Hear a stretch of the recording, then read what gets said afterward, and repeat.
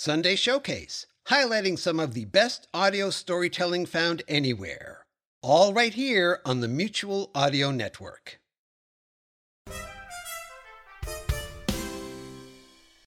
The following audio drama is rated PG for parental guidance recommended.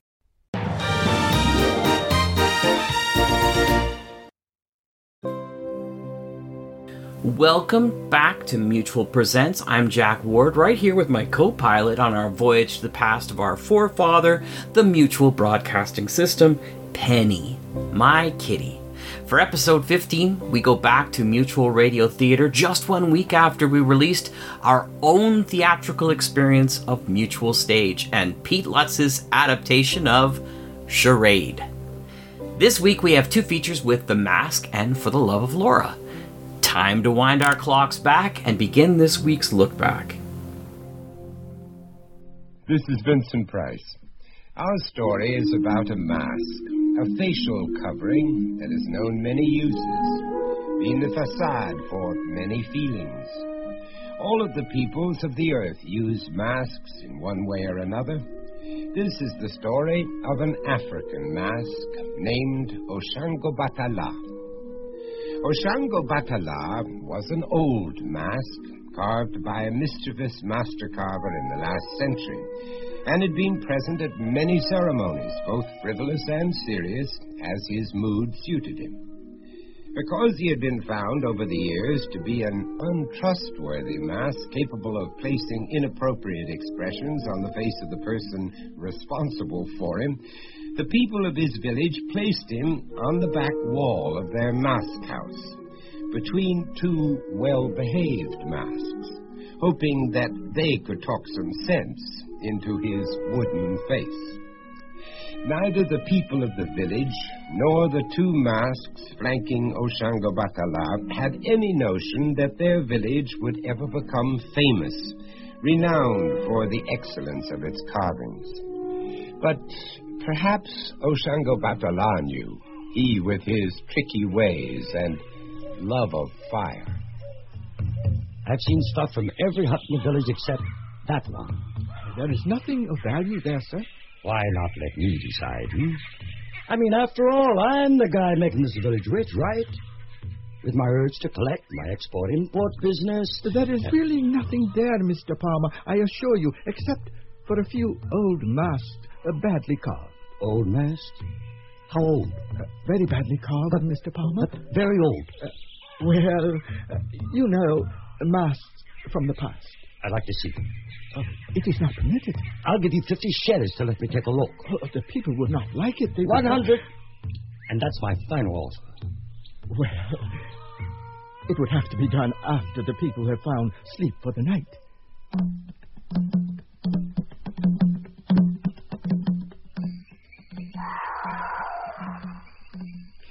Mr. Palmer. Yeah? I must warn you, one or two of these are not nice masks. What's nice? I felt I should warn you. Okay. I've been warned. Too bad sometimes that we can't see beneath the surface, go behind the beyond, understand the personalities of those faces we call masks. And that's how we begin our story.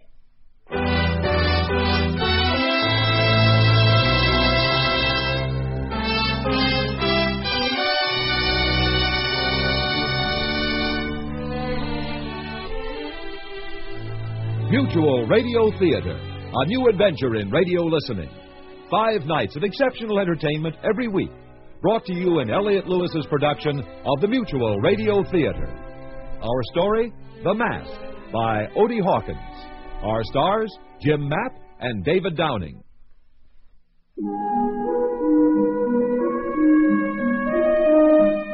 Ralph Palmer, entrepreneur, veteran of 1,000 business deals, finds himself in search of another bargain in a remote corner of Africa. It will be interesting to see what the ultimate profit will be. Mr. Palmer, over here. talk about dark nights. Please be quiet. The people would be very disturbed about this if they found out. Do you have the 100 shetties? Do you have a flashlight? Yes, I have a torch. We must wait until we are inside the mask house. You have the money. Do you know something, Bruno? I kind of get the impression that you like money. I like the options that it offers. After all, I am only a poor, corrupt village official trying to feed a large family. Seems like I've heard that somewhere before. Here, you want to count it? Oh, I trust you. Now, come, follow me closely. We will have to circle behind the village. Here, push gently.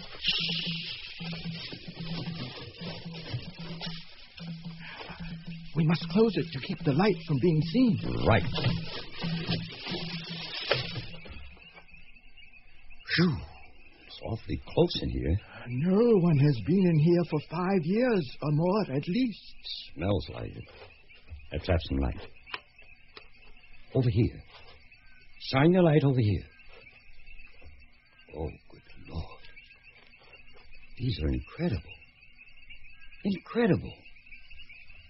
I thought you said they were badly carved. Perhaps not so badly carved, but they represent... Here, shine your light over here. On that one. Yes, that one.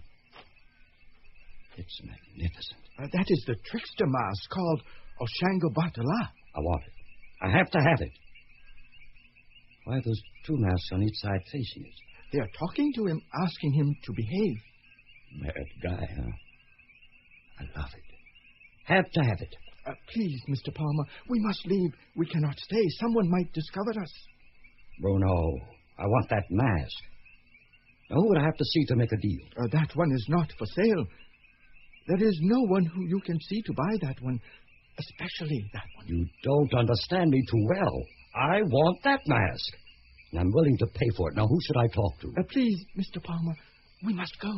I'm not leaving here without it. But you don't understand. I'll This give mask you is... 200 cheddars to help me get it out of here. And I'm not going to bargain with you now. That's my first and final offer. I don't want Look, to... let's be sensible. Now, you need money to feed your large family. I need this mask for my collection. How long did you say it had been here? For 5 years or so. All right, 5 years. It's a cinch that it might not be missed for another 5 years or so. And by that time, no one will know what happened to it. The mask will know. Okay, the mask will know. Big deal. It'll be hanging on the wall in my den. Good light, pleasant surroundings, and... did you say 300 shetty? No, I said 250. Now, give me a hand. Help me take it down. Do you have the money now? Of course not. I'll give it to you when you get back to the hotel. Here, hold that light steady. Ooh, this thing is really heavy. Someone comes.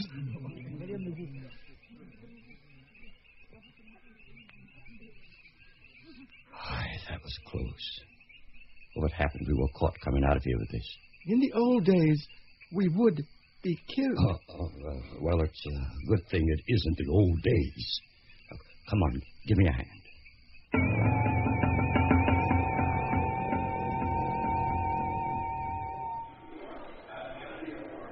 Paging Mr. Palmer. Paging Mr. Ralph Palmer. Please come to the message desk, please. I'm Palmer. Do you have a message for me? Yes. Here you are, sir. My husband, Brunkaingai, asked that I send you this before your departure. My husband is in hospital, suffering from burns on his chest and arms. The doctors have assured us that his injuries are not permanent. The accident was caused by an exploding oil stove. He thanks you for allowing him the privilege of being your guide during the time you were in our village. He also asks you to be careful of the mask. Sincerely yours, Mrs. Mary Ingai.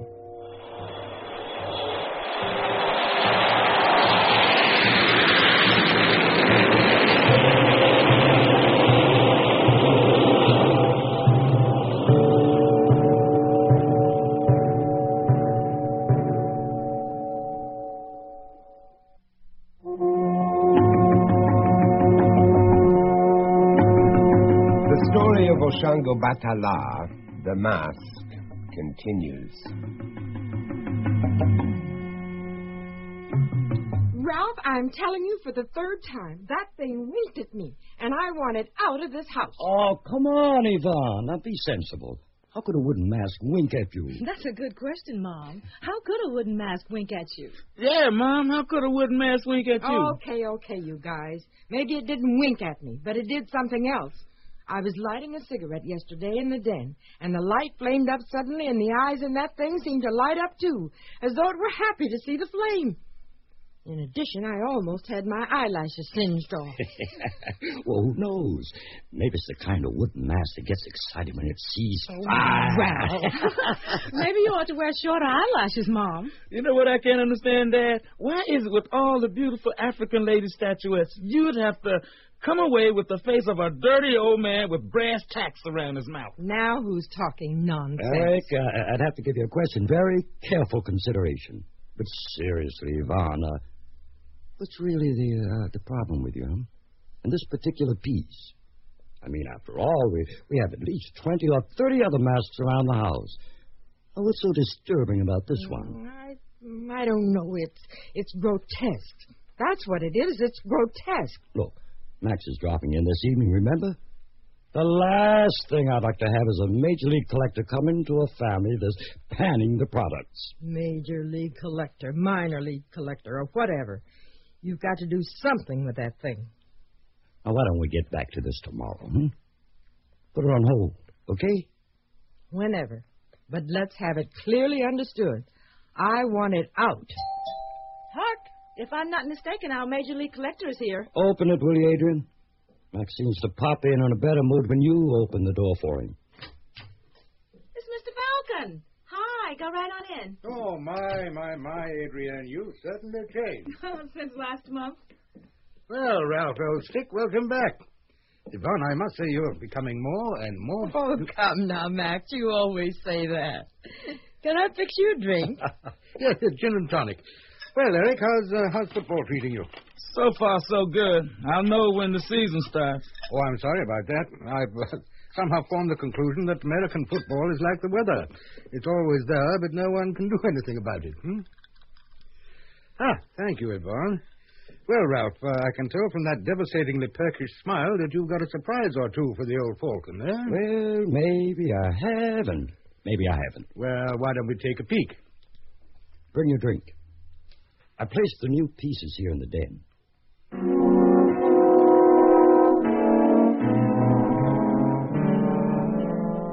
Daddy, why don't you deal in materials more? I mean... You have a point there, Adrian. African fashions... Well, I must say, Ralph, quite an extraordinary gathering, quite. And this superb piece here, with its somewhat malevolent expression, now that is a real find. One could say that it was simply ugly. Oh, if one had to say something like that... Now, please, old stick, don't try to cancel out real emotions. That's one of the beauties of the African mask. Some people simply cannot get past that enigmatic facade. I smell smoke. Smoke? Hey! Now, just a minute. I know some people don't like long dresses, but this is... I'm sorry, Mom, but the hem of your dress was smoking. What? See? Guess I'll have to give up smoking or start wearing shorter dresses. Ivana, are you okay? Tail feathers singed, but okay, I think. My word, what on earth happened? I mean, how could the train of your dress cut... How do things like this happen? By accident, right? Right. No other explanation. Sheer accident.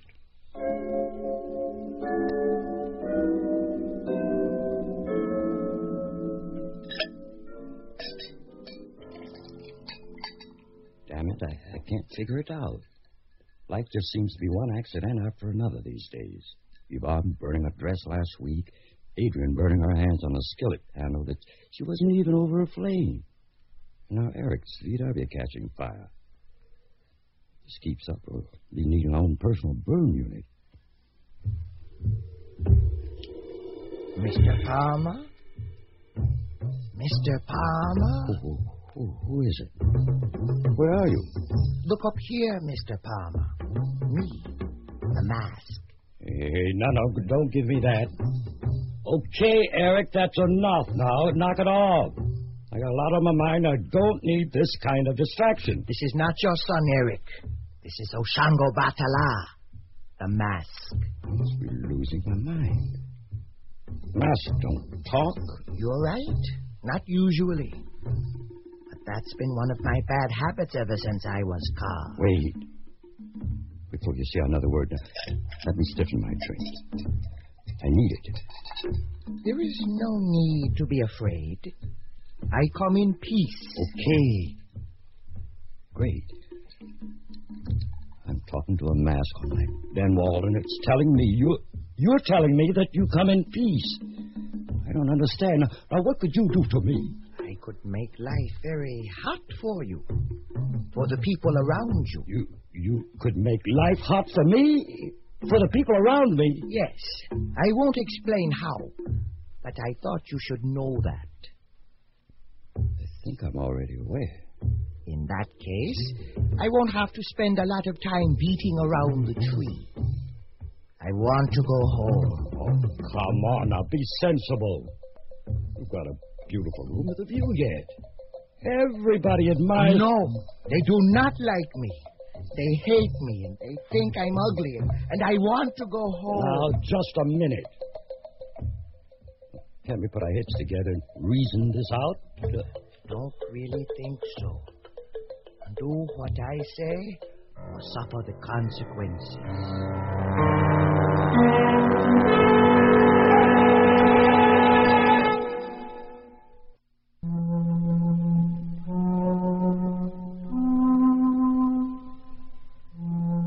Someone once said that we, all of us, are the faces that we show to the world. Is there a possibility that remark might also apply to masks? Eric, come in here and close the door. Adrian, pour me a stiff one, will you, honey? What's wrong, Mom? You're really wired up. There's something I have to tell you both. It's the kind of thing that would upset anybody. It's about your father. Here you go. Is he... Is he what, Eric? Well, I don't know. I just thought that maybe he Eric, please. Can't you see you're distracting her? Yes, you are distracting me, and I'm already distracted enough. Oh, calm down, Mom. Take it easy and tell us. What about Daddy? Well, I hardly know where to begin. Freshen this up for me, will you, dear? Thank you, Adrian. Oh, incidentally, how are your hands? Oh, they're okay. Doctor tells me that there's no problem. Purely superficial. The skin will renew itself in a few weeks. Could we sort of get to the reason for us being here? I have to go check on my VW. The upholstery looks like some Boy Scouts forgot to douse the fire. Okay, take a deep breath and listen closely. I don't know if I can repeat myself. Last evening, I passed the den and your father was talking to that mask. What? He was doing what? He was talking to that awful mask that he brought back from Africa. Oh, what were they talking about? Don't make light of this. It's the truth. I actually heard him speaking to it. What was he saying? What was he saying? Well, it sounded as though he were trying to work out a deal with the mask about something.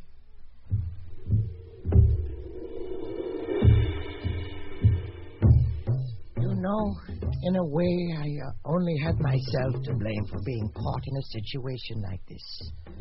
The Mask House elders have been warning me for years that I would be exiled if I didn't behave myself. What caused you to misbehave in the first place? Who can say, really? I've heard several theories. One of them is that the man who carved me blasphemed before I was done.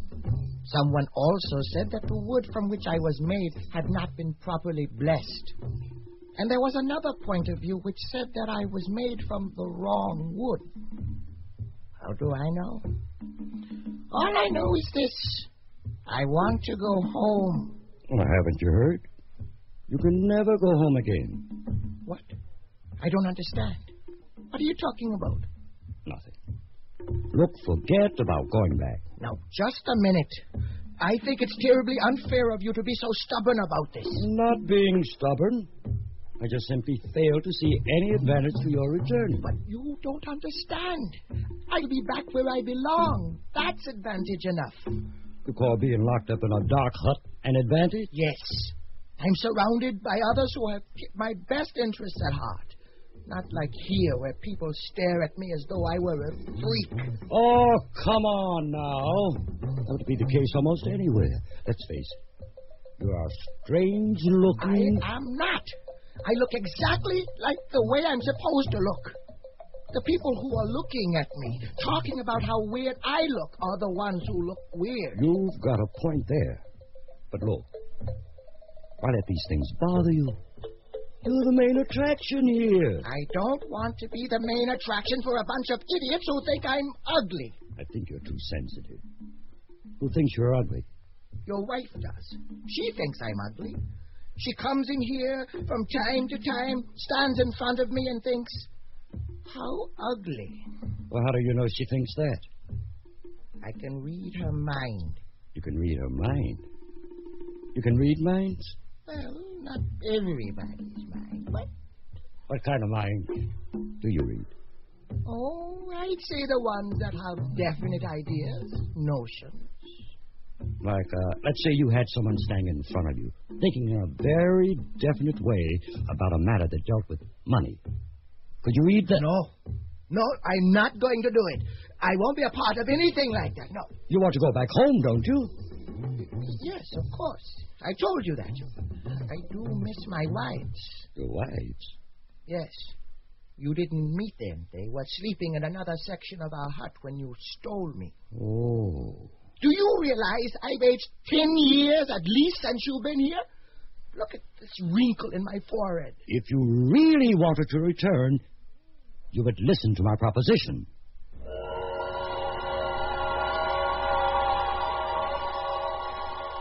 That's about the gist of it. Your father is blackmailing that mask. Wow. You lost me, Mom. Yeah, that's a little heavy for me, too. Mind slipping it back through?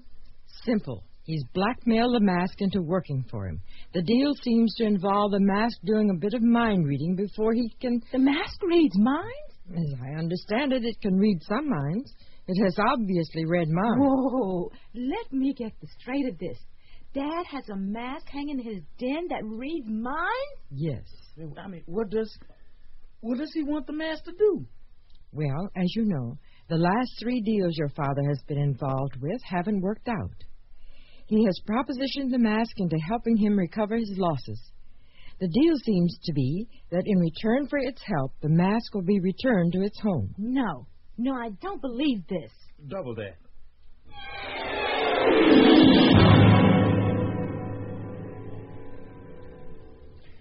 Well, I'm quite pleased that you invited me over this evening, old sock. I've been wanting to discuss the Anderson deal with you. Where's the family? He lies. He is not pleased to be here. He'd rather be at home. The family? Well, Yvonne has a Wednesday evening backgammon group, and Eric and Adrian are playing tennis down at the club. Randy? Just a trot. Now then, as I understand it, about the Anderson deal, we're talking about a straight split down the middle. No silent partners, no backstabbing, none of the usual business practices. The rip-off has already been set up. He's going to ask you for another 5 thou to take care of a matter. Well, I'm glad we've had a frank discussion. It makes it easier for me to tell you that to finalize the matter, we urgently need, something in the neighborhood of 5 thou to tie everything up neat and clean. You know, when you're dealing with the kind of people we're dealing with, the bribe comes first. He lies. He has a gambling debt to be paid. Offer him 2,000. He'll take it. How about 2,000? Yes, all right. Yes, we've got a deal.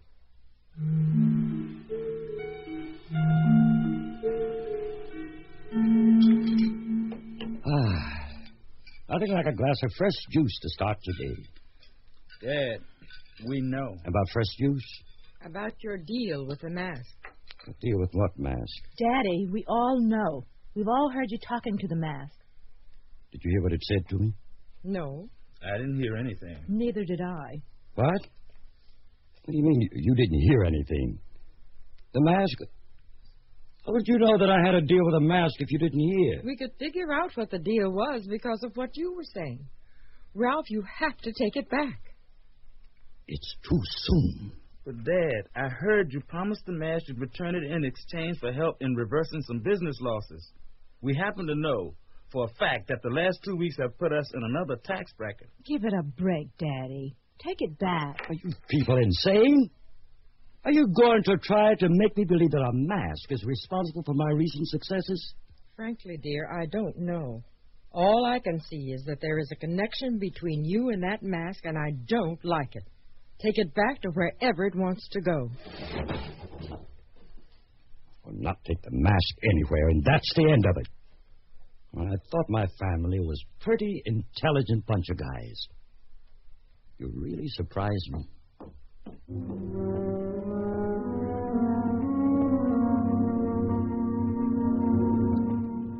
No, that's it. I told you the last time. No more. Shh. Lower your voice. Why should I? You're the only one who can hear me. Yes, right. I forgot. Now, look.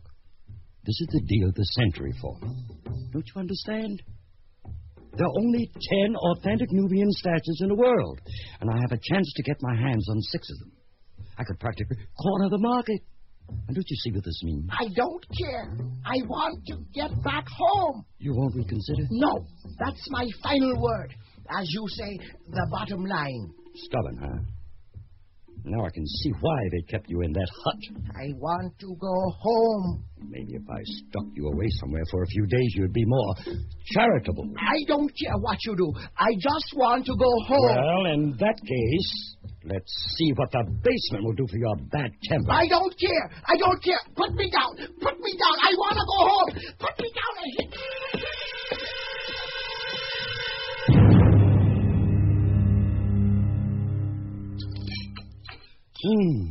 Now, that's what I call a real down-home southern fried chicken dinner. I'm glad you enjoyed it.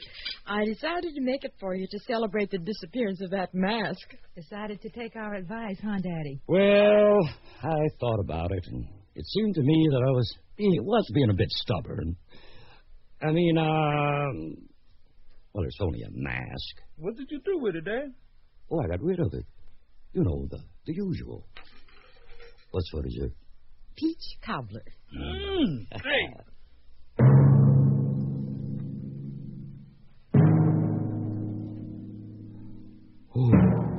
It's been a long day. You can say that again. It's been a long... Oh, Ralph, stop that. You know what I mean. I know. Just fine.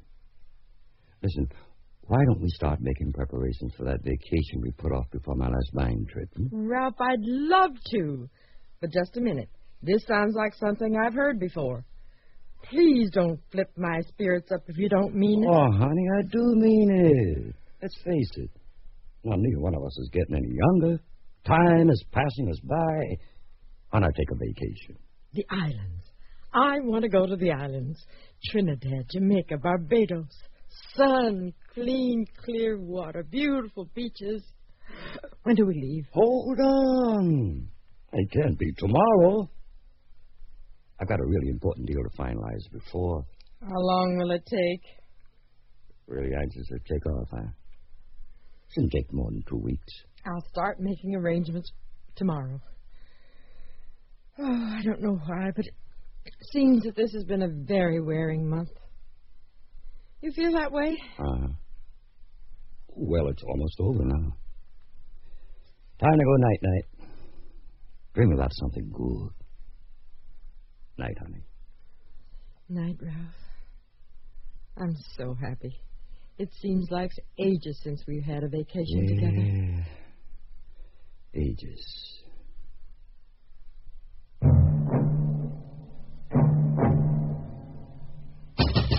Mom, Dad, Wake up! There's a fire! Open up! The house is on fire!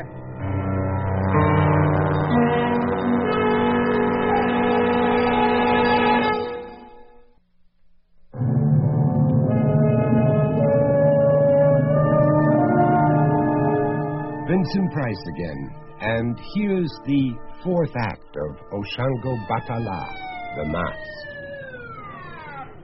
You were lucky, Mr. Palmer. Another 5 minutes and that fire would have swept through your place like I don't know what. What caused it? Well, as far as we can make out at this point, electrical shortage, a few sparks can sometimes fall on combustible material, things like that. Where did it start? In the basement, one of the usual places. Like I said, you're lucky the damage is minor. Now, if you don't mind the smell of burnt wood, you're perfectly free to go back inside. The danger's past. In the basement, did you say? The fire started in the basement? Right, that's right, sir. In the basement. Now, if people were more careful not to store combustibles, well, then they're... In the basement? Ralph? Are you all right? What's the matter, Daddy? Nothing. I was just thinking of the cleanup job we have to do.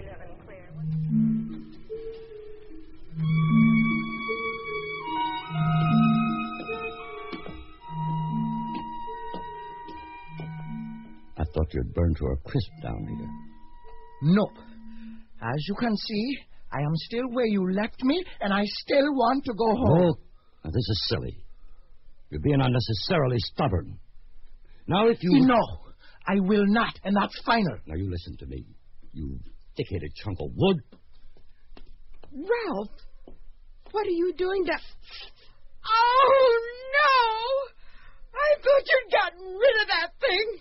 You see, that's why I want to leave. Nobody cares for me here. I thought I'd just store it down here in the basement. But you said you'd gotten rid of it. Well, as you can see, I haven't. And I can't yet. There's too much at stake. What are you talking about? What's at stake? All I can see is that you're going off your bird about a damn mask and endangering your family's life in the process. She's right. This isn't like you, Yvonne. I can't make myself believe that an intelligent, modern-thinking person like yourself would... Get rid of it! Do something with it, Ralph. Take it out of our lives before it burns us all up.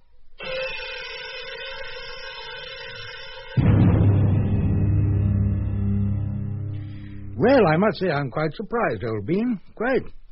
Considering the authenticity of the piece, I really have to feel that I'm getting more than my money's worth. May I be so bold as to inquire, why are you selling it? Well, I knew that you were drawn to the piece. Well, I'd like to say that that is the case with a number of things that you have. Now, come, tell me the truth. Yvonne couldn't stand to have it around, You are absolutely right. There seems to be something about this mask that burns her up when she's around it. Yes, I quite understand. Well, now, will you stay for a glass of Madeira? I'd love to, but I'm late for an important meeting. Oh, well, yes, of course. Well, cheerio, pip-pip and all that, right? And I'll talk to you tomorrow. Jolly good.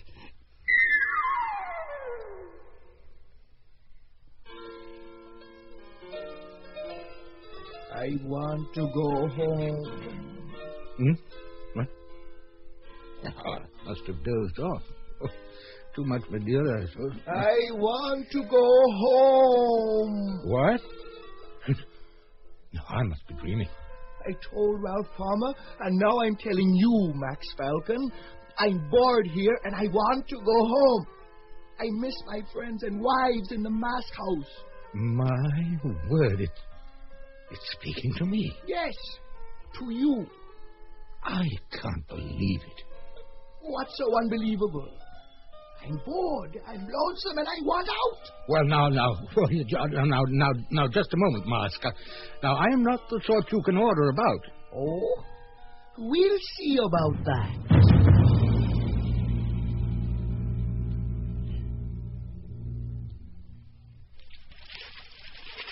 Listen to this. Author and well-known art collector Max Falcon, 62 years old, was taken to Bellwood Hospital for treatments of a heart condition. Mr. Falcon also sustained second-degree burns of his hands and chest. Mr. Falcon declines to offer any explanation for the presence of the burns. He's in satisfactory condition. Sounds like Mr. Falcon not at all with a glass of something in one hand and a cigar in the other.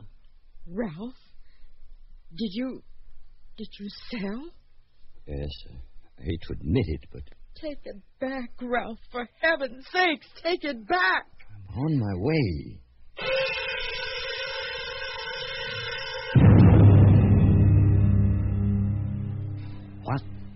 500 setters to help me smuggle this thing back into...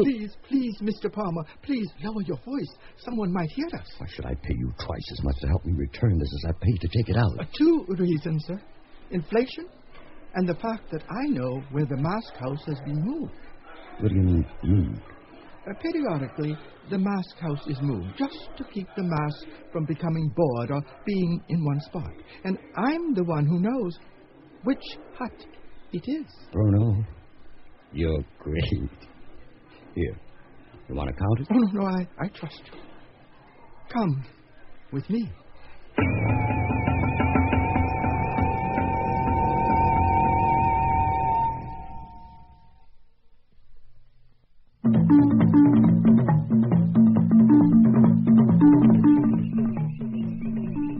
There.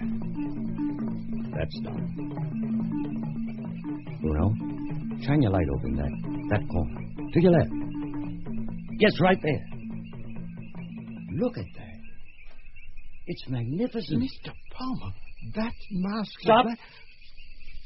You don't have to tell me. Let's go.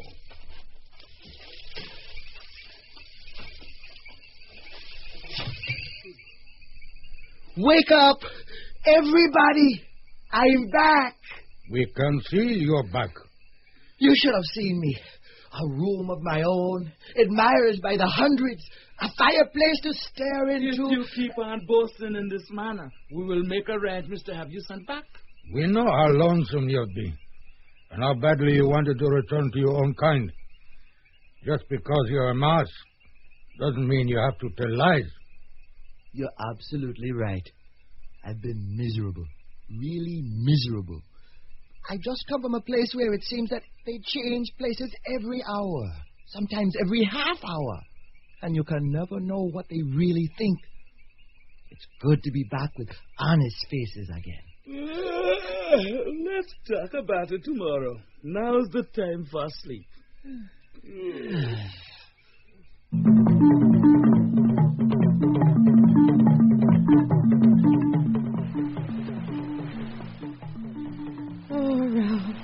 This is so beautiful.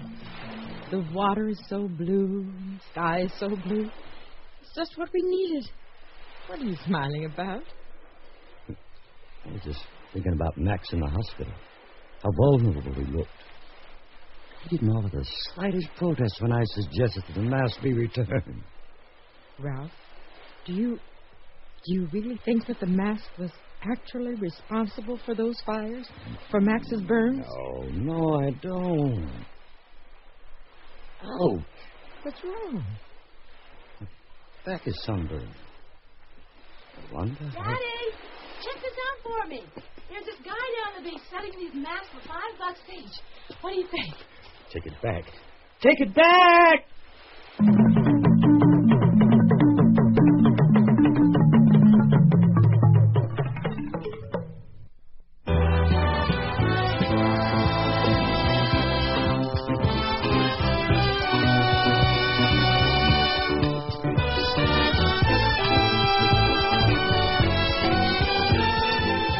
The Mutual Radio Theater is brought to you 5 nights a week at this time.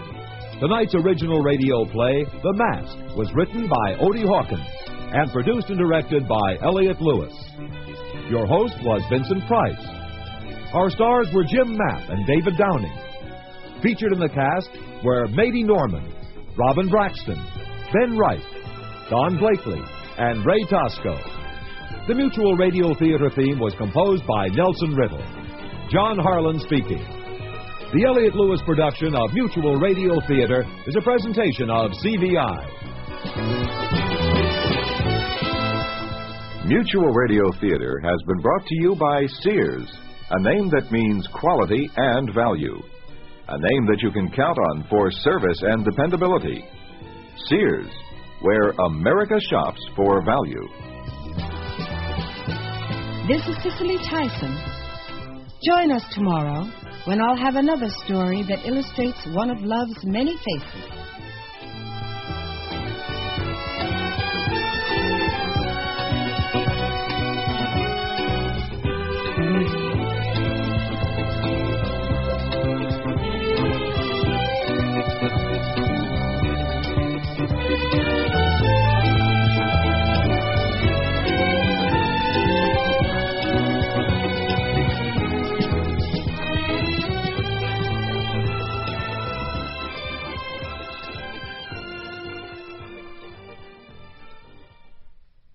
is Cicely Tyson.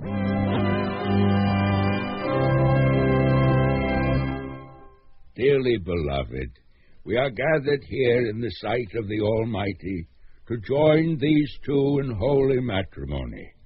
Do you, Laura Lucille LaSalle, take... Just a minute. This is not the beginning of our story. Not that Laura LaSalle wouldn't like it to be. Laura fancies weddings all right, particularly one of her own.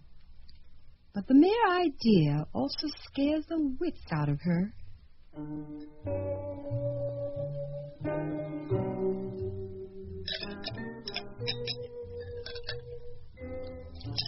Now, this is more like it. We're much more apt to find our heroine at a cocktail party. The first to arrive and the last to leave. As you can imagine, there's nothing left of this party but the memory. The stale smell of tobacco, the overflowing ashtrays, the lipstick-stained cigarettes in the leftover guacamole dip, and discarded a coaster on the bar, an expensive pair of false eyelashes.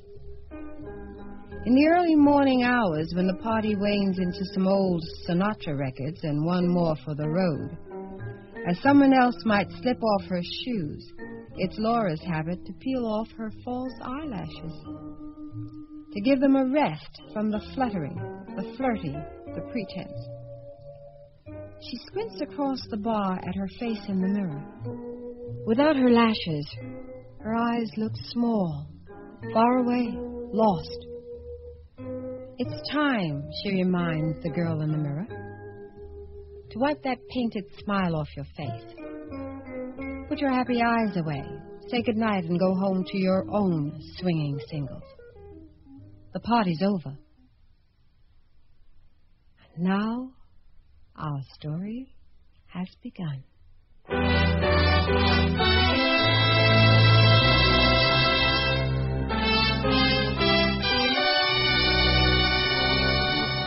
Mutual Radio Theater, a new adventure in radio listening. 5 nights of exceptional entertainment every week. Brought to you in Elliott Lewis's production of the Mutual Radio Theater. Our story, For the Love of Laura, by Shirley Gordon. Our star, Janet Waldo.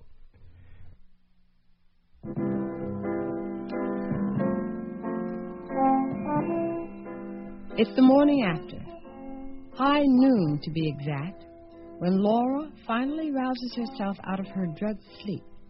But of course, she needed that sleeping pill. And gradually brings the memory of last night into focus. She was sitting at the bar, watching the party die around her, until finally everyone else had gone home, and Richard had come to sit on the bar stool beside her. That's when she'd asked him to marry her. Did I really? Are you sure?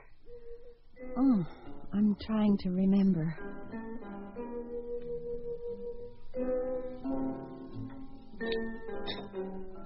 Laura, you okay? Why? Do I look like I'm not? You look tired, that's all. It's my eyelashes. I look like I don't have any eyes when I take off my lashes. Not true. You have beautiful eyes. Oh, Richard, you're always so gallant, so old world. Even at 4 o'clock in the morning when you'd like to close the bar and kick me out. Instead, you tell me I have beautiful eyes. You do. However, it would be nice if about now you took them home and put them to sleep. Are you always like this? Like what? So unruffled. I suppose so. Hey, what's to get ruffled about? You know what you are. What? You are the eye of my hurricane. I'd like to take refuge in your calm center forever. Oh, dear me. What I mean is, you're always so pleasant to be with, Richard. Are you always so pleasant to be with? You just said I was. I knew. I said that, but I mean always. I've never been with you always. No, that's true. Never before the cocktail hour, really. How are you in the mornings? Of course, that doesn't really matter because I generally sleep till noon myself. Well, as a matter of fact, I'm uncommonly good-humored in the morning. You see, that's what I mean. You're a prize, Richard. Really, you are. I'm surprised someone hasn't snapped you up by now. Marriage, you mean? Yes. Well, marriage. Why don't we get married, Richard? You mean you and I? To each other? That is the way it works. That would be interesting, wouldn't it?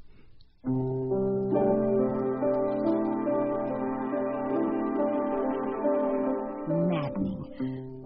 Of course, that's the way Richard would answer, making a fictional supposition of my proposal as though we were talking about a book we'd read or a movie we'd seen. Suppose at this point in the story, the man and the woman got married. Well, after all, Richard is a writer. He always looks at things that way. At least he hadn't laughed in my face. I don't think.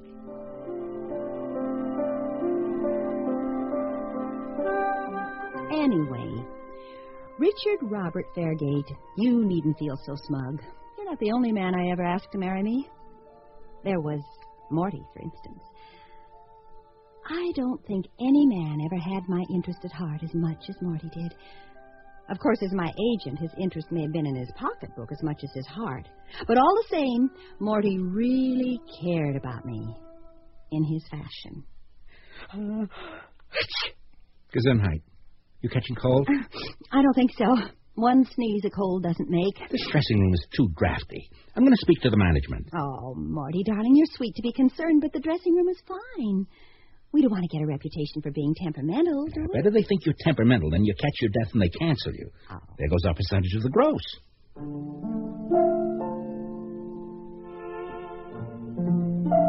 The thing about Morty was he was always there, holding my hand day and night. So it was only logical, it seemed to me, that we should get married. Married? You and me? What for? We're together all the time anyway. Lucky for me, I guess. But that logic works both ways. Because, of course, I immediately reconsidered. What would it be like actually being married to Morty, slumping around the house all day with his nose in the Hollywood Reporter?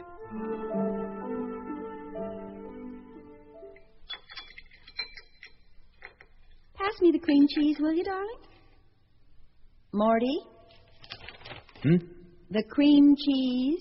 What's wrong with it? Tastes fine to me. I haven't had any yet. It's over on your side of the table. Would you pass it, please? Oh, sure. Here. On second thought, maybe you better skip the cream cheese. I noticed you've been getting a little thick around the middle lately. Maybe I'm pregnant. You have that TV special coming up next month, and the camera adds 10 pounds, you know. So does a baby. Baby? What baby? Ours. If we're having one. What are you talking about? We're not going to have a baby. Why not? Because it doesn't say so in the Hollywood Reporter? Who's had a chance to read what it says in the Hollywood Reporter with all this conversation? I only asked you to pass me the cream cheese. Anyway, don't you ever read a regular newspaper? Don't you ever get curious about what's going on in the real world? Whatever's going on, sooner or later they'll make it into a movie.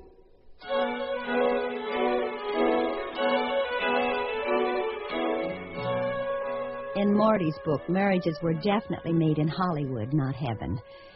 Anyway, I guess my bringing up the subject scared him off, because right after that, he gave up being my agent to go on the road with a punk rock band who called themselves the Five Chimps, because that's what they were.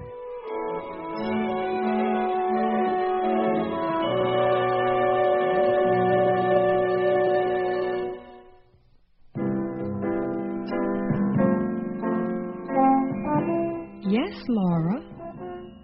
You did ask Richard to marry you last night.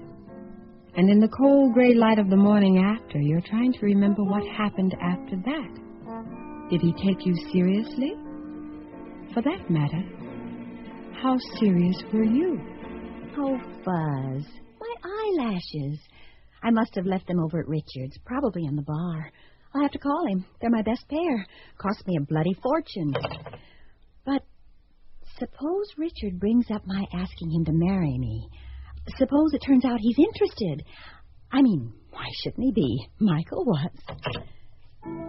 Michael. Of course I once asked Michael to marry me. What girl wouldn't? He was so handsome, with that absolutely heavenly body. Michael, darling, would you mind very much if I had you cast in bronze so I could take you home and put you on my mantelpiece? Feel free, baby. Oh, on second thought, that would be a criminal waste of natural resources. I'd much rather keep you just as you are. Somehow, darling, I don't see you as a dust catcher. Right on.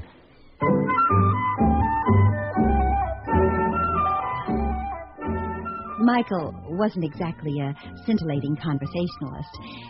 And what would it be like living with that mindless, heavenly body of his 24 hours a day? Fortunately, I suppose, I stopped to think about that.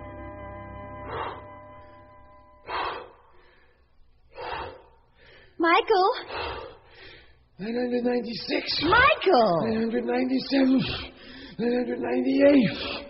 999. Bingo! Do you feel strong enough to answer me now? Huh? I was calling you. Oh, you was? I were. You want me for something? That was the general idea. Hey, you want me? You got me, baby. Yes, I know. So? What'd you want me for? I can't imagine. Oh.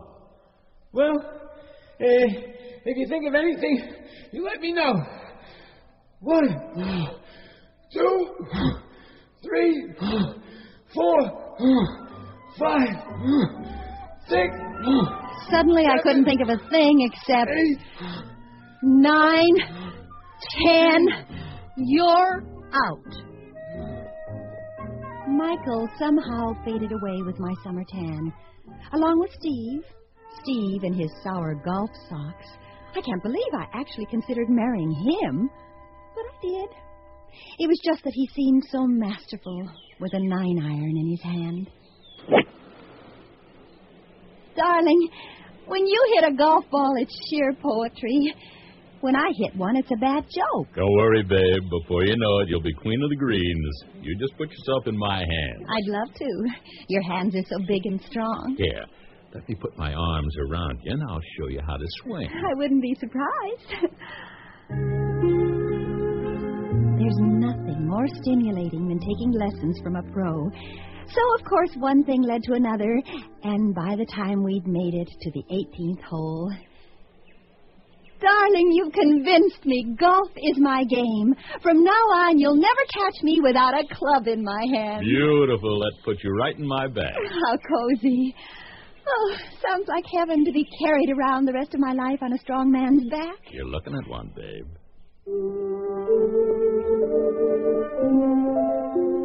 I have to admit it was tempting to give up being the mad young thing about town to become some regular guy like Steve's little missus. But what would he be like off the golf course? I remembered asking myself. The answer was obvious. He'd never be off the golf course.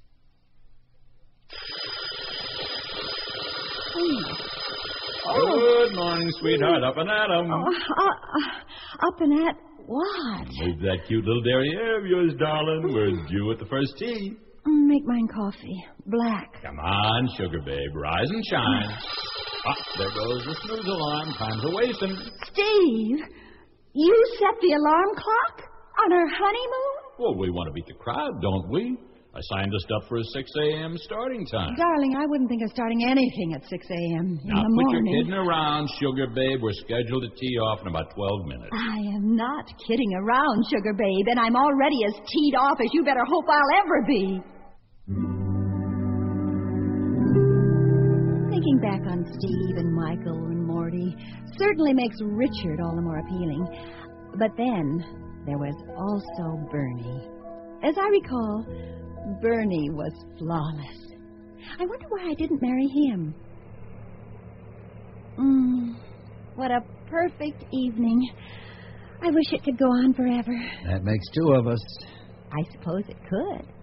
Go on forever, that is, if we both really wanted to. You mean... Why not? I'll have to think about that. Don't let me stop you, darling.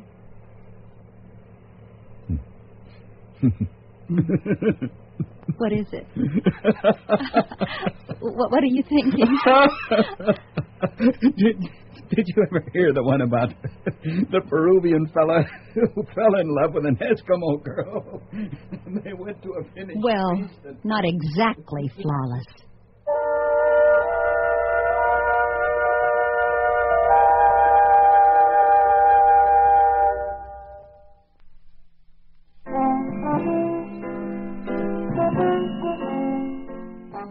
So then, Laura, the thought of all your past near misses makes Richard seem all the more appealing. Despite all his messy pipe leavings, one can at least carry on a civilized conversation with Richard. Too civilized, perhaps. While Michael was all brawn and no brain, Richard is... I wonder if he ever takes off his glasses. Darling. It's late. Aren't you coming to bed? Well, I'm not tired. Good. That makes two of us. Come along, darling. I've put new satin sheets on the bed. Satin sheets? Mm-hmm. A red and white check tablecloth would be more appropriate. Oh, darling, you're so amusing. Come to bed. Now, I've only just gotten to the middle of my first chapter. You're not planning to write the whole book before you come to bed, are you? Now, once I get an idea in my head, I like to follow through on it. So do I. Look, dear, why don't you go to sleep? And when I finish this up, I'll just bunk here on the couch so I won't disturb you. I can't tell you how that would disturb me. Well, then why don't you get up and give me a cup of nice hot coffee? Why not? I'm not doing anyone any good lying here. Yes, Richard and his cerebral personality might wear a little thin. Let's hope he didn't take me seriously last night. Maybe I better try and avoid him for a while, just in case. But, oh, fuzz, my eyelashes. I couldn't bear it if he emptied them out with the dirty ashtrays. I'll have to risk it.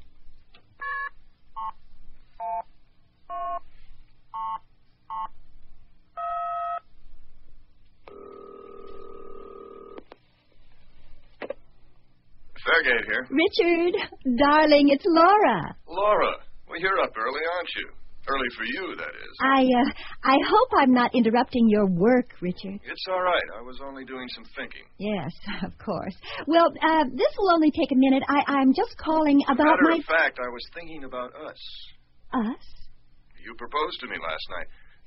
That is, early this morning. You remember? That's another thing about you, Richard. You're always sober, no matter how many drinks you've had. It's a gift. In any event, Laura, dear, I've decided it's inconceivable. What is? You and me in holy wedlock. You decided? Well, you put the question to me. I figured I owed you an answer. What do you mean, it's inconceivable? Being married. To you. I'm afraid I couldn't hack it. You couldn't hack being married to me? Oh, not that you aren't amusing to be with, Laura, dear, but all the time?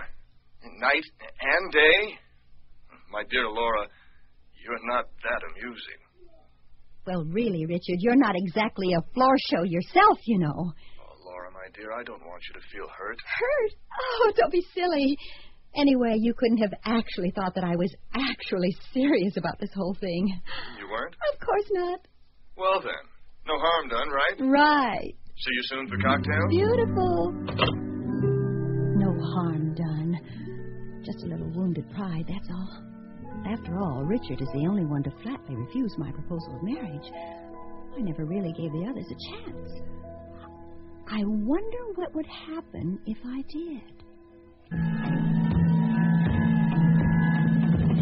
Laura, what a nice surprise. Lordy, darling, it's been ages. Couple of months at least. What brings you here? I didn't know you went in for punk rock. I don't, but I'm fascinated by chimpanzees, particularly ones who can play the electric guitar. Yeah, check out the one on the bull fiddle. He ain't bad either. Not my type, too much hair.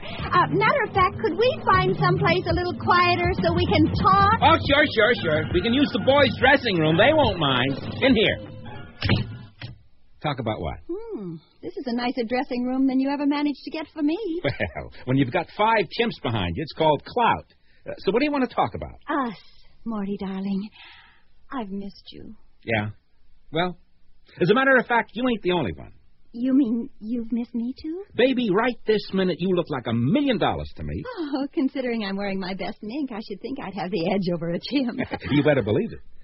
So what do you have in mind? You and me resuming our old business arrangement? I sell, you deliver? Morty, remember just before you went on the road with your King Kong Gong show, I suggested we might get together under a more permanent arrangement? You mean that we should get hitched, legitimate like? Sure, I remember. Well, I didn't mean to scare you out of town with the idea, darling. You could have given me a simple no. I'd have understood. After all, looking after my professional interests was a full-time job in itself, as you said. Yeah. Well, it's what I said then, but I've changed my mind. You had the right idea, baby. Let's make it legitimate. This time it was my turn to be scared out of town.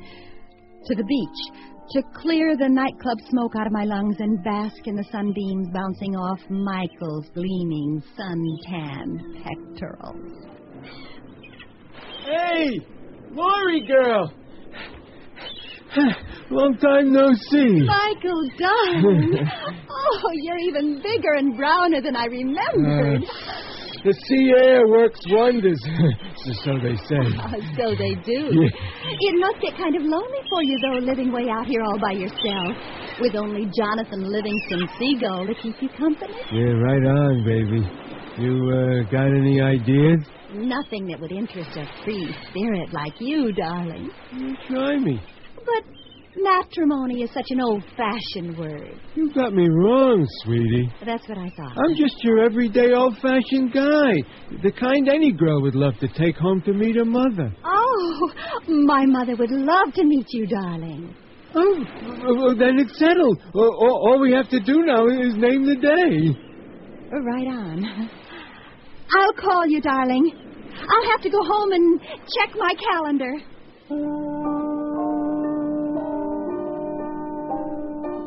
Well, Richard, it appears you are in the minority. Other men don't seem to be put off by the prospect of spending the rest of their lives in my amusing company. Morty, Michael, and just to further prove my point... Steve! Oh, Steve, darling! Still in beautiful form, I see. Likewise, sugar babe. Hey, where you been keeping yourself? I thought I'd lost you in the rough somewhere. I'm not as easy to lose as a golf ball, darling. I'll drink to that if you'll join me. Perfect. Matter of fact, I've just been getting in the mood to become a joiner. Great. Let's go. You know, as soon as we have a drink, I'll get your membership blank and show you where the locker rooms are. Steve, darling, I had something else in mind besides joining your precious golf club. You mean you and me tying the old knot? But that's all the better. As my wife, the club will give you a discount. You see, Richard, every other man I know is eager to marry me. Of course, there's Bernie, too. I must admit, Laura, I was beginning to wonder if I was ever going to see you again. Every time I've tried to call you lately, I've gotten your answering service. Oh, sorry, Bernie, darling. I've been swamped. But now, at last, I'm all yours. You mean that? If I do? You'd make me a very happy man. You don't have to be hysterically happy. I just thought of the one about the Paraguayan who propositioned a Latvian. You see, they were both fat, so...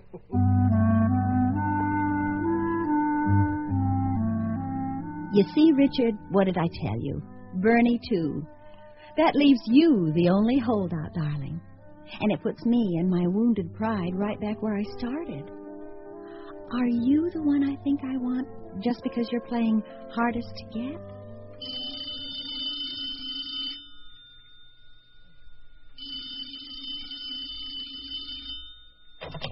Hello? Laura, Richard here. Oh, Richard, darling, I was just thinking of you. Not too unkindly, I hope. Because I've been having some second thoughts myself. Second thoughts? About us. Who knows, Laura, dear? We might make a go of it at that. You mean you've changed your mind? You're saying yes? Yes. Laura, do you think? I think I better have a few second thoughts myself.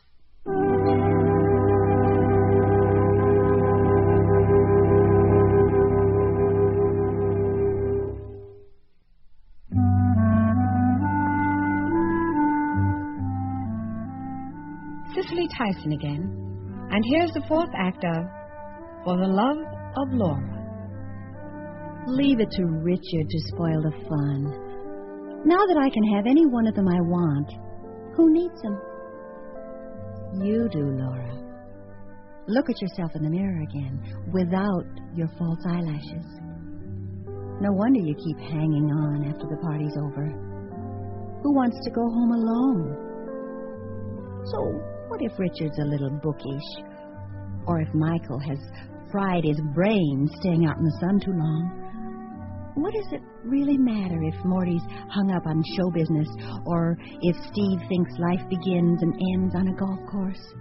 Or if Bernie sees it as one big racist joke? Maybe it is. Nobody's perfect, right? You're not actually expecting Robert Redford to ride up in a white Mercedes, are you? It would be a nice, cozy feeling, having a man's bathrobe hanging on the back of your bathroom door permanently, wouldn't it? The only question is, whose initials do I want to have embroidered on the pocket? Richard? So he's a little preoccupied with words, particularly his own. Being a writer also means he's sensitive, romantic, understands women. Richard could be the ideal husband. Laura, darling, you all right? Lovely. It was a beautiful party, and I'm glad everyone has finally gone home. So am I. I can take off my eyelashes and relax. You don't need those. You're beautiful just as you are. A woman is beautiful when she's loved. Claude Rains to Betty Davis in Mr. Skeffington. It's true all the same. You're beautiful. And you're loved. Oh, Richard, darling. And I remember when you used to call everybody darling. Now it's no longer an empty word, thanks to you. Giving meaning to words is my business. I used to think it would be dreadful being married to a writer. I thought you'd always have your mind on your work and never have any time for me. A writer can't simply sit down and write. He has to get ideas. And, sweetheart, you give me ideas. And your work will never come between us? My work will never be more important to me than you are. And I need never feel jealous of the women you make love to on your typewriter? Never, Laura, dear. Never. There's no woman of literature or legend who can compare to you. You are my Desdemona, my Galatea, my Cleopatra, my Scarlett O'Hara, my Rebecca of Sunnybrook Farm. Oh, Richard, marrying you has made me the happiest girl in the world. Would it, Richard? Are you the one? I wonder. After all, Morty knows me better, and looking after me is practically second nature with him. He's loyal, thoughtful, protective. Yes, Morty could be the ideal husband. You sure you're warm enough, baby? Toasty. You want me to get up and get you another blanket? No. Oh, no, darling. I'm fine. The fire's getting low. Maybe I better put on a little lard. Oh, darling, we don't need a fire to keep us warm. You said it, doll. Funny. You know, I always used to think your only interest in me was professional. I always tried to keep my mind on my job where you were concerned, baby. But let me tell you, it wasn't always easy. Oh, I thought the only thing you ever had on your mind was show business. There's no business like it. But it's not what makes the old world go round, you know what I mean? This is it, baby. What you and I have found together. And you'd still love me as much as ever, even if I gave up my career? Whatever you want, baby, is absolutely oak with me. And you'll never leave me to hitch your wagon to another star? No, sweetheart. You're the only star I want shining in my blue heaven. You're my Garbo, my Dietrich, my Marilyn Monroe, my Shirley Temple. Oh, Morty, marrying you has made me the happiest girl in the world.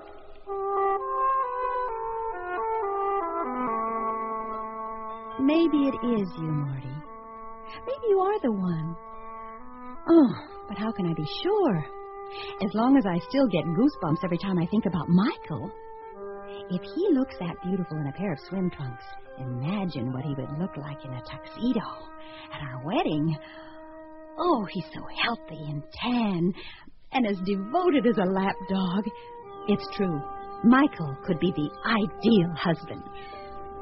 Oh, what a glorious day. Hey, Lori girl, you know you're getting in great shape. You'll outswim and outjog me yet. Oh, I feel marvelous. All the sun and surf and sea air makes my soul sing. Oh, right on, baby. Oh, and to think I used to look for the answers in crowded, smoke-filled rooms. Oh, little Laura. My poor little lost lamb. Oh, Michael, my big, strong lifesaver. Oh, you did save my life, darling. I was drowning in my sea of regrets, and you swam out and rescued me. Well, you were just off on the wrong foot, baby. Our fancy mink coats and cocktail bars ain't where it's at. Oh, right on. Oh, Michael, will it always be like this for us? Clean and simple and beautiful? Always. Just you and me. And the sun and the sand and the sea. And the seagulls and pelicans and sandpipers. The starfish and sea urchins and Portuguese men of war. And the crabs and the shrimp and the barnacles. Oh, Michael, marrying you has made me the happiest girl in the world.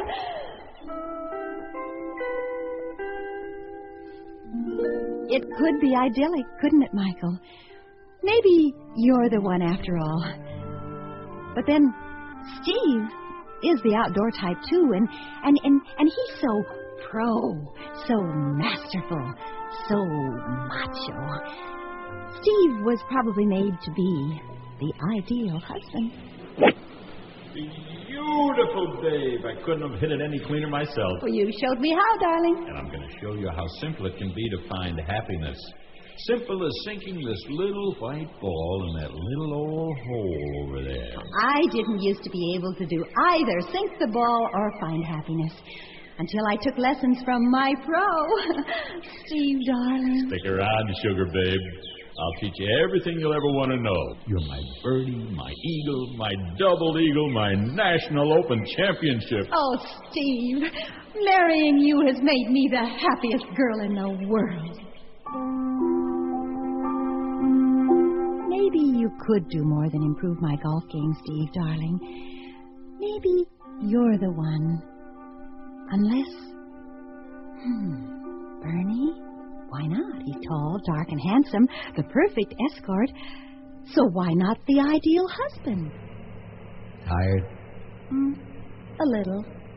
But it's been a perfect honeymoon trip so far. Well, you just cuddle up and rest your head on my shoulder. We'll be there soon. No hurry. I'm perfectly comfortable now. Just a few more miles. Then wait till you see a perfect spot to wind up our honeymoon. Sounds perfect. Sweetheart, you asleep? I just thought of another good one. Oh, really, darling? Tell me. Well, there was this Arab who married a Puerto Rican chick, you see. And for their honeymoon, they took this trip to China. Yes, darling. Go on. Oh, no wonder I married you, sweetheart. You're always the perfect audience. Oh, darling, you're always so amusing. Well, wait till you hear this one. It's even better than the one about the two Romanians. Remember? Oh, how can I forget? Or the one about the Italian Count and the Irish colleague. Or the Tennessee hillbilly who tried to bulldog a Texas steer. Oh, Bernie, marrying you has made me the happiest girl in the world. Life with Bernie could be laughs. Yes, darling, you might even be the one. One of you has to be. If you don't take the step now, Laura, my girl, you never will. So, where does your happiness lie? With Richard? Morty? Michael? Steve? Or Bernie? Eeny, meeny, miny, mo, and one to grow on. But which one?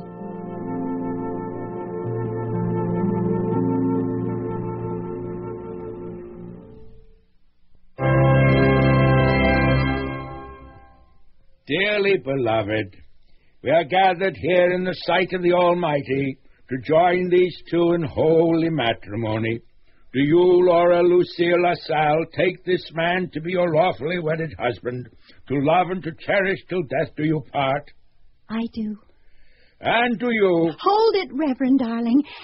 Before you say the name of the lucky man, perhaps I'd better explain. You see, what I had to do was carefully separate fantasy from reality. You have beautiful eyes. Fantasy. My dear Laura, you're not that amusing. Reality. I'm just your everyday old-fashioned guy. Fantasy. You want me, you got me, baby. Reality. We'll follow the sun together, you and me. Fantasy. Good morning, sweetheart. Up and at 'em. Reality. You just cuddle up and rest your head on my shoulder. Fantasy. Did you ever hear the one about... Reality. Whatever you want, baby, is absolutely oak with me. Fantasy. There goes our percentage of the gross. Reality. Morty. Imperfection personified. Couldn't hit a golf ball with a tennis racket. Wouldn't be caught dead on a surfboard. Looks like a penguin in a tuxedo. Neither brains nor brawn to brag of, but Morton, you are as comfortable as an old pair of shoes. The kind you like to slip into after the party's over. Carry on, Reverend darling. And do you, Morton Leroy Webner, take this woman to be your lawfully wedded wife, to love and to cherish?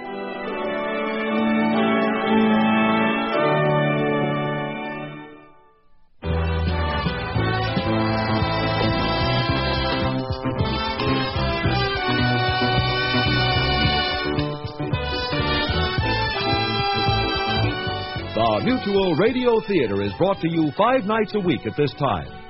Tonight's original radio play, For the Love of Laura, was written by Shirley Gorton and produced and directed by Fletcher Markle. Your hostess was Cicely Tyson. Our star was Janet Waldo. Featured in the cast were Mike Miner, Shepard Menken, Lou Horn, Barney Phillips, and Vic Perrin. The Mutual Radio Theater theme was composed by Nelson Riddle. John Harlan speaking. The Elliott Lewis production of Mutual Radio Theater is a presentation of CVI.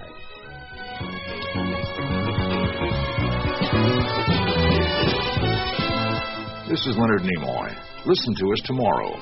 I've got another story of adventure about men and women defying the odds. Listen here tomorrow.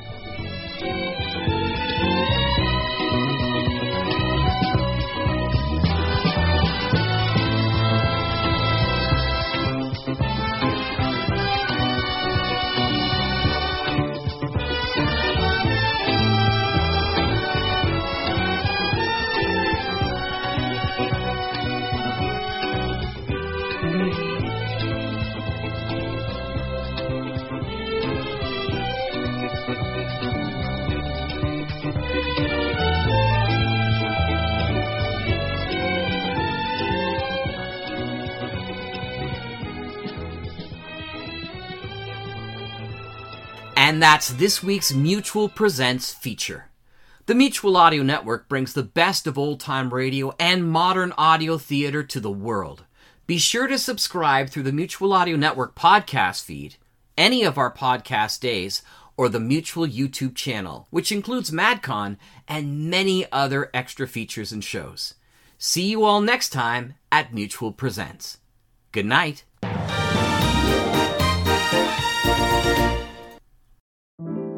Thank you for listening to Sunday Showcase on the Mutual Audio Network. We invite you to continue the amazing audio tomorrow on Mutual with the Monday Matinee, our weekly series of dramatic, theatrical, classic, eclectic, and live radio dramas. You can subscribe to the full Mutual Audio Network feed every day for the world's largest curated collection of audio drama, or find the Monday Matinee feed in your favorite podcast players. See you tomorrow at the matinee, and thanks so much for listening.